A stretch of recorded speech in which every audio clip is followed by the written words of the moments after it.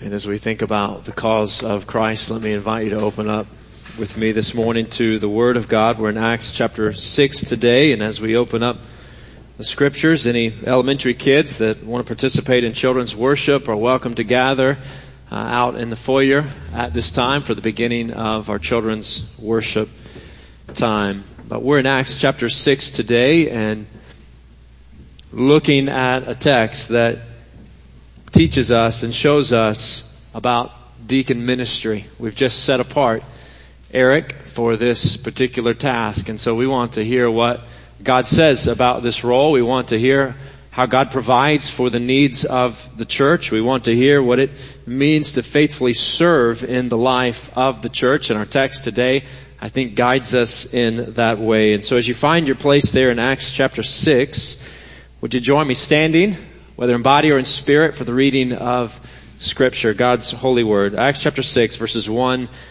through 7. The Bible reads this way. It says, "In those days, when the number of disciples was increasing, the Hellenistic Jews among them complained against the Hebraic Jews because their widows were being overlooked in the daily distribution of food. So the 12 gathered all the disciples together and said, 'It would not be right for us to neglect the ministry of the Word of God in order to wait on tables. Brothers and sisters, choose 7 men from among you who are known to be full of the Spirit and wisdom. We will turn this responsibility over to them and will give our attention to prayer and the ministry of the Word.' This proposal pleased the whole group. They chose Stephen, a man full of faith and of the Holy Spirit, also Philip, Prochorus, Nicanor, Timon, Parmenas, and Nicholas from Antioch, a convert to Judaism. They presented these men to the apostles, who prayed and laid their hands on them. So the word of God spread. The number of disciples in Jerusalem increased rapidly, and a large number of priests became obedient to the faith." Would you pause with me for prayer? And oh, Father, we thank you for your word. Father, we thank you for your Spirit who guides us, who instructs us, who leads us and helps us, that we might understand and apply your word and walk as your people. So Lord, help us to do so now. It's in the name of Jesus we pray. Amen. Well, you may be seated. Well, just a bit about the road ahead for us on Sunday mornings as we look at God's Word. As many of you know, we've just finished up a portion of the Bible. We've just finished up the New Testament letter of Ephesians, walking through Paul's letter to the first century church there in Ephesus. And today we'll be looking at this text in Acts 6. And next week we'll be revisiting this text a bit and considering the role of a pastor. And then we'll take several weeks, a few weeks, to join in an Easter series on discovering Jesus, looking at selected texts from the Gospel of John. So no, that's where we're going. And then after Easter, we're going to come back and we're going to look a little closer at the role and the office of pastor or elder or overseer in the life of the early church. But we believe God has extended salvation to us by His grace, leading us to repent and believe in the Lord Jesus Christ, giving our lives to Him. That's how we began our Meadowbrook Church Covenant, a statement on salvation and the way in which to receive it. It's by grace through faith in Jesus. We're saved by grace alone, through faith alone, in Christ alone. Would you just say that with me this morning? We're saved by grace alone, through faith alone, in Christ alone. Now you know it. One more time. We're saved by grace alone, through faith alone, in Christ alone. What is grace?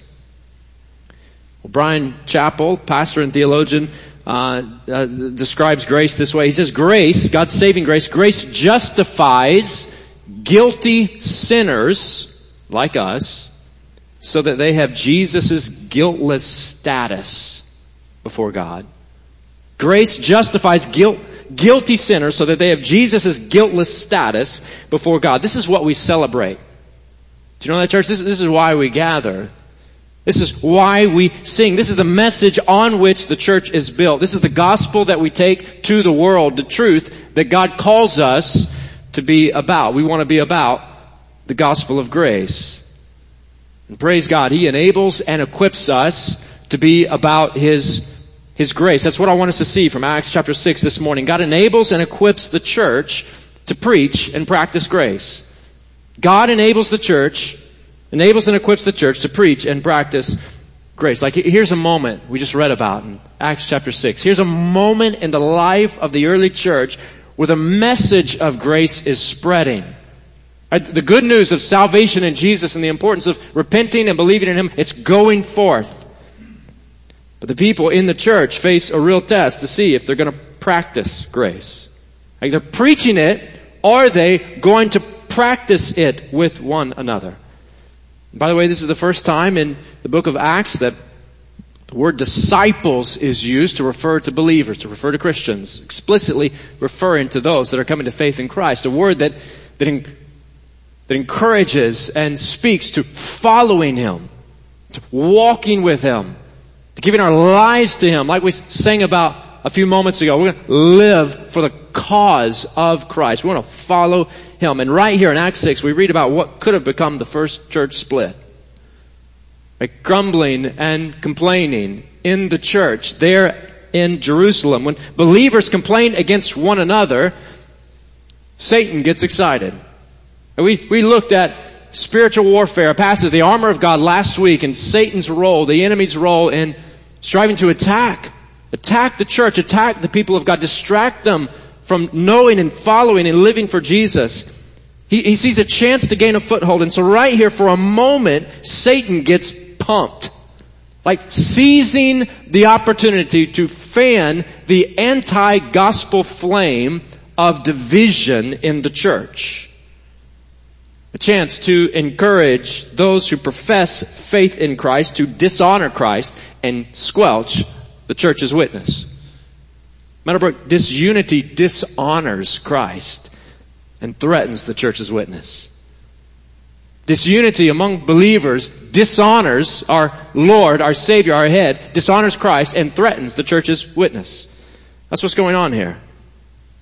A rift between two groups of people in the early church. A rift between the Hellenistic Jews, meaning those whose primary language was Greek, and the Hebraic Jews, those whose primary language was Aramaic.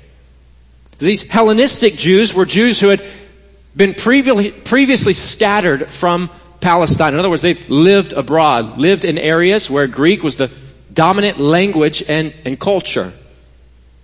And even though they've lived abroad, they've now resettled in Jerusalem. And here these particular Hellenistic Jews have put their faith in Jesus, have become part of the rapidly growing church there. But because of their time abroad, some for generations, there were cultural distinctions between these two groups, and these differences now result, we're told, in receiving less food than the Aramaic speaking Jews. And so what's supposed to be a ministry of love, right, caring for the needy widows in the church, becomes the center of disunity in the church. I don't know how this played out, but I'm imagining these widows in need coming through the food line and being served food, and the Hellenistic Jews receiving a bit less food, or at least perceiving that they're receiving less food. Or perhaps it's that the Hebraic Jews, who are being served by people who have stronger linguistic and cultural ties, naturally receive more food. That's the perception that unfolds, perhaps unintentionally. See, in other words, people naturally flock toward others that are like them. We know this. It's easier to connect with those who speak the same language and are part of the same culture. And that's probably what was taking place here in the life of the early church. But as a faith family, we've just learned in Ephesians that Jesus does quite the reconciling work in uniting otherwise different people. Different and disagreeable folks. Christ makes us one. We don't make ourselves one. Sin divides, but Christ unites. And favoritism has no place in the body of the Lord Jesus Christ. You may remember back to how Paul applies this saving grace of God to the multi-ethnic church of God in Ephesians chapter 4. After spending 3 chapters really driving home what God has done for us and reconciling us to Himself and to one another by His grace, he says, I urge you to live a life worthy of the calling you have received. What does that look like? What's a life worthy of this calling, this position before God? He says, be completely humble and gentle. Be patient, bearing with one another in love. Make every effort to keep the unity of the Spirit through the bond of peace. Well, here in Acts 6, the unity of the Spirit and the bond of peace is threatened over food for widows. And unfortunately, this is not the last time that the unity of the Spirit or the bond of peace has been under attack in the church. Such grumbling in the church is all too common. So, church, let's pray for church unity.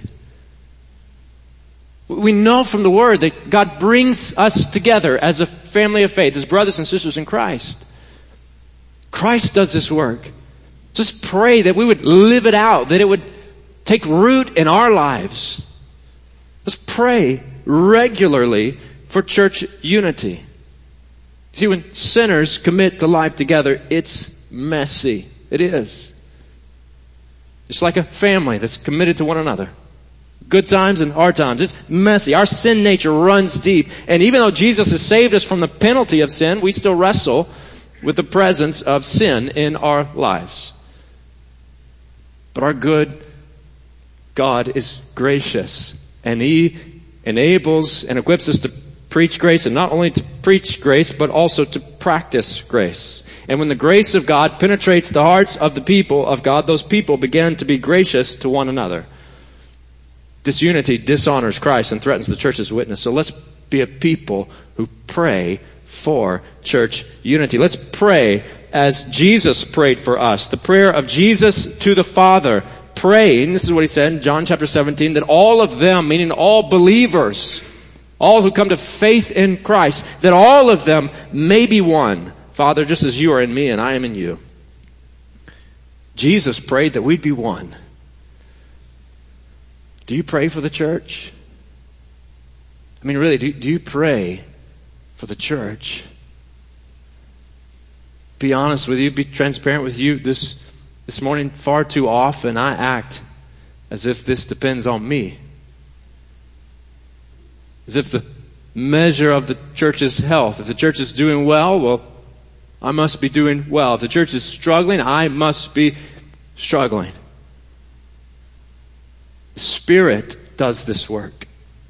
May we cry out to the Spirit of God day in and day out, inviting Him to draw us near to Him and near to one another. Loving and serving and caring for one another. Let me just mention one place that might be helpful for you in your prayer life. That would be our church's prayer room. Place to get away. Place to be led to pray in particular ways. Certainly for the church, not just for the church here, but for all sorts of opportunities, even the unreached around the world. I don't spend as much time in that prayer room as I should, but I've never regretted spending time in the prayer room. Let's be a people who pray. Let's cry out to God that we would be one as the Father, Son, and Spirit are one. May we constantly acknowledge our dependence on God. This is His work, right? This is His plan. We are His people, rescued by His grace and privileged to proclaim and practice it. God enables and equips the church to preach and practice grace. How does He do so? Well, we see here that Christ equips His church with the people necessary for unity and growth. Jesus equips His church with the right folks for this to take place.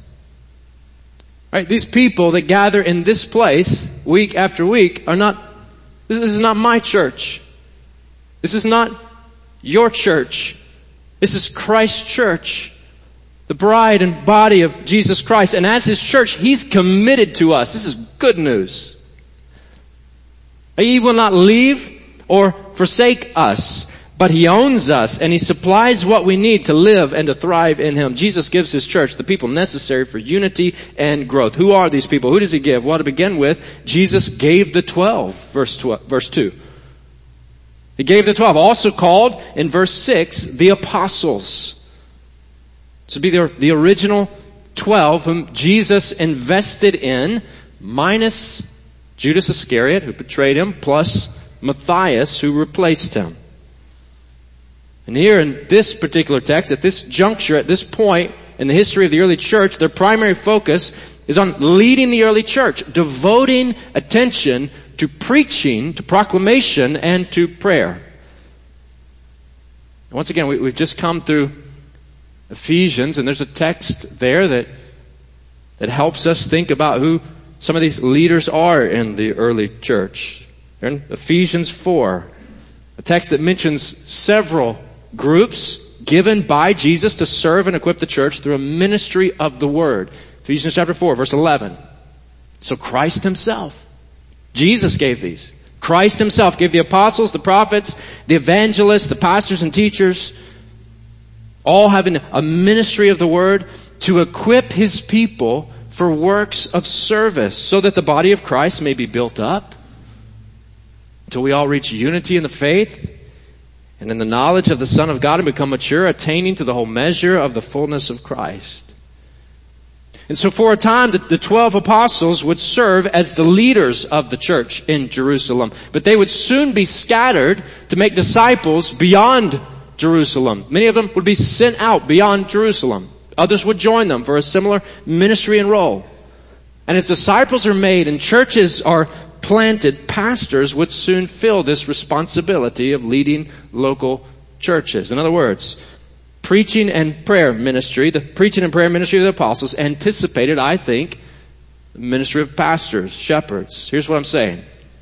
So though the ministry of the apostles was not altogether the same as the ministry of pastors today, the ministry leadership of the 12, as characterized right here in Acts chapter 6, provides a paradigm for pastoral ministry. In what ways?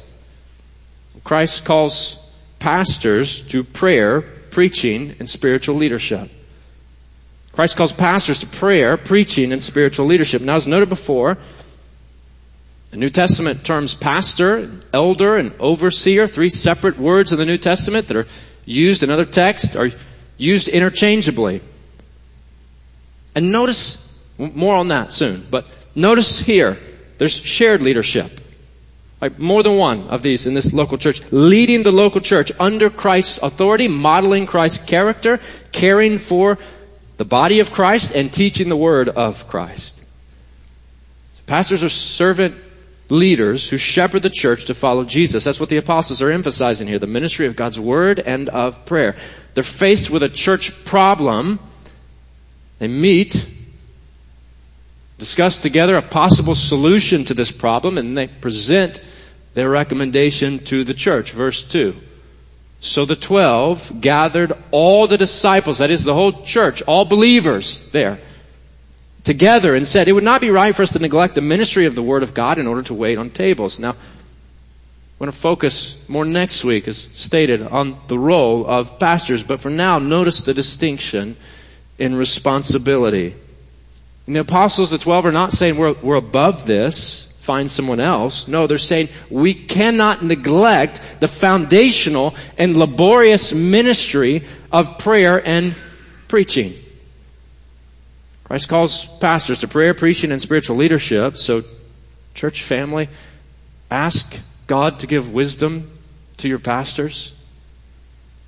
Ask God to give wisdom to those that have been called to shepherd, to pastor in the local church. Ask Him for wisdom. Ask God to give wisdom to me to lead in ways that honor and exalt the Lord Jesus Christ. Ask God to give wisdom to our ministers here. Church, there's a whole lot. I assure you, there's a lot I don't know about pastoring a church. I think I know a little bit more than I did in 2013 when you called me to pastor. And I know shepherding Christ Church is a weighty thing. A burdensome joy. And may it always be so. May it always be a weighty thing. It's a tall task. A tall task which I nor anyone else can do sufficiently apart from God's constant presence and enabling grace. But praise God, He supplies. He is sufficient and He is good, and He has enabled and equipped the church to preach and practice grace with the people necessary for unity and growth. Christ calls pastors to prayer, preaching, and spiritual leadership. And we see here, Christ calls deacons to help care for the church's practical needs. Christ calls deacons to help care for the church's practical needs. Now the word deacon isn't in this text, but the related verb is. Translated, to wait on or to serve in verse 2. Deacon means servant. One who ministers to and cares for others. And just as the ministry of the apostles in this passage provides a paradigm for pastoral ministry, so the ministry of the seven provides a paradigm for deacon ministry. Deacons serve by meeting needs, by supporting the ministry of the word, and by unifying the body. So there's an unmet need here that arises in the early church. And the apostles call the church together and they say, verse 3, brothers and sisters, believers, choose 7 men from among you who are known to be full of the Spirit and wisdom. We will turn this responsibility over to them and we'll give our attention to prayer and the ministry of the Word. So the 7 chosen are spiritually mature, qualified to administrate this practical need in the church. See, according to the Bible, deacon ministry is not a glamorous thing. It's not a glamorous thing. It's a servant thing. We thank God for servants. Brag on one of my kids for a moment. Don't always get to do so, but I'll take just a moment to do so. I won't tell you which one, but one of my kids yesterday evening wanted to help serve dinner. And this particular child is just sort of happy-go-lucky. You probably figure it out on your own. Happy-go-lucky, just enjoys life most of the time until he doesn't. And he really doesn't. Sort of settling into that middle child role. Well, there I told you, giving it away. And so he wanted to help serve dinner and fill plates. And so he did. He was excited about it. Getting cups and drinks. And then after he had done so, he starts to sit down to eat. And he goes, wait, I didn't get my own drink. I forgot to get my own drink. Forgot to get my own. And I told him, I said, well, that's what happens when you serve others. When you serve, it's not about you. You're serving others and you're consumed with serving others. And sometimes you forget about self. You put others before self. I said, that's a good thing. It's good to serve. Church deacons are humble servants who help care for the church's practical needs. They're servants, and we ought to thank God for them. Thank God for humble servants in your church. Let's be a people who thank God for giving us humble servants in the church. Now, deacon ministry varies from place to place. It's not the same everywhere based on the particular needs of a congregation. I think this is why, by the way, that the New Testament doesn't say a lot about deacon ministry. There's freedom to apply this as needed from place to place. But in our context here at Meadowbrook, deacons serve communion. Deacons serve our widows. Deacons put together a banquet for them every year. Deacons follow up with visitors. Deacons are assigned family ministry responsibilities so that they're in touch with those who are part of the body, to be available, to pray for and to care for them. Deacons do a whole host of things, coming alongside our ministers, praying for us, praying for our church, responding to needs as they come up. And church, God has provided Eric Knaus to help meet needs and care for people in this church. Praise God for that. Praise God for His provision, and praise God for Eric's willingness to serve. Praise Jesus. We praise Jesus that He equips His church with the people necessary for unity and growth. And I'm not just talking about pastors and deacons, I'm talking about you. Christ calls all to serve and support the church's ministries. Christ calls all to serve and support the church's ministries. Anybody notice the grounds this morning? Go ahead and act like you did if you didn't. Yeah, you did. You did. Because they look good.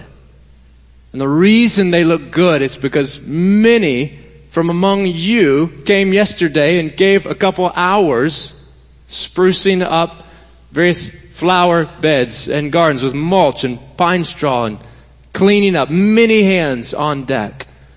From 4 years old all the way to senior adulthood, right? I won't call anybody out, but there's a couple in the back this morning. Grateful. Many hands on deck, serving in many ways. It's a microcosm of the way the church is to operate all the time. Serving, contributing, working for the good of one another. You may not be a pastor or deacon, but you have a role to play. Paul says in 1 Corinthians, he says, you are the body of Christ, and each one of you is a part of it. And notice here in Acts chapter 6 that the whole church has a role in this thing. It's not just left to those charged with leading, the apostles, the leaders. They come up with a ministry plan and they present it to the whole congregation. Verse 2, so the 12 gathered all the disciples. Verse 3, brothers and sisters, choose 7 men from among you. There's a democratic process playing out here with every member of the body having a say in this. This is why church membership matters. The overseers are leading the congregation to recognize and to set apart and to affirm deacons, much like we have done leading up to today. We Baptists believe that the Bible emphasizes congregational polity, democratic processes, and local church autonomy, giving members of the church at large a role, a significant role, in character recognition and a voice in leadership selection. So the leaders make a recommendation to the church, and verse 5, this proposal pleased the whole group. The whole church participates in a special called business session to address a ministry need. Of course, that's one way that we're all called to serve and support the church's ministries, but it's certainly not the only way. Christ gifts each of us to minister to one another for the church's good and growth, for unity in the body. Jesus gives ministers of the word in order, Ephesians 4 verse 12, to equip His people, all of them. To equip His people, to equip the church for works of service so that the body of Christ may be built up. And notice the result here in Acts 6. God's Spirit grows the church in depth and in breadth as the gospel goes forth, calling unbelievers to faith and transforming believers' lives around God's grace. God enables and equips the church to preach and practice grace. See, the message that God has entrusted to us is the message of salvation. Salvation by grace alone, through faith alone, in Christ alone. And every one of you has a key role to play in preserving and proclaiming and practicing this good news of grace. So brother or sister, maintain gospel primacy in your church. Maintain gospel primacy in your church. May the gospel be front and center. All of these are things that we can begin to apply right away. Praying for church unity, praying for wisdom for pastors, thanking God for humble servants in the church. These are things that we ought to immediately do in our own prayer life. But here's one that's ongoing, forever and ever. May we maintain gospel primacy in the church. Christ and His gospel always front and center here among us, like it was then and there on that day in Jerusalem among them. That's what Acts 6 is about. That's what healthy church leadership is about. That's what the church is about. Preaching and practicing the gospel of grace. Paul says, for I am not ashamed of the gospel. I'm not ashamed of the gospel. I'm going to build my life on this gospel. For I am not ashamed of the gospel, because it is the power of God that brings salvation to everyone who believes. First to the Jew, then to the Gentile. Oh, Meadowbrook, may we build our lives as the Spirit leads on the gospel of the Lord Jesus Christ. Oh, God, help us to do so. Or lead us to do so. Guide us to believe the truth of this message that is so countercultural, or that is so counter our sin nature. Father, help us look to You. Help us fixate. Lord, fixate our eyes. Don't help us, do it for us. Lord, lead us to fix our gaze upon Jesus, Your Son, who is our Savior, now and forever. Lord, lead us to preach and to practice grace in all that we do. Guide us for Your glory. Lord, lead us even now to respond, to sing Your praise, Lord, to confess our sin, to express faith in You. Guide us now. It's in the name of Jesus we pray. Amen.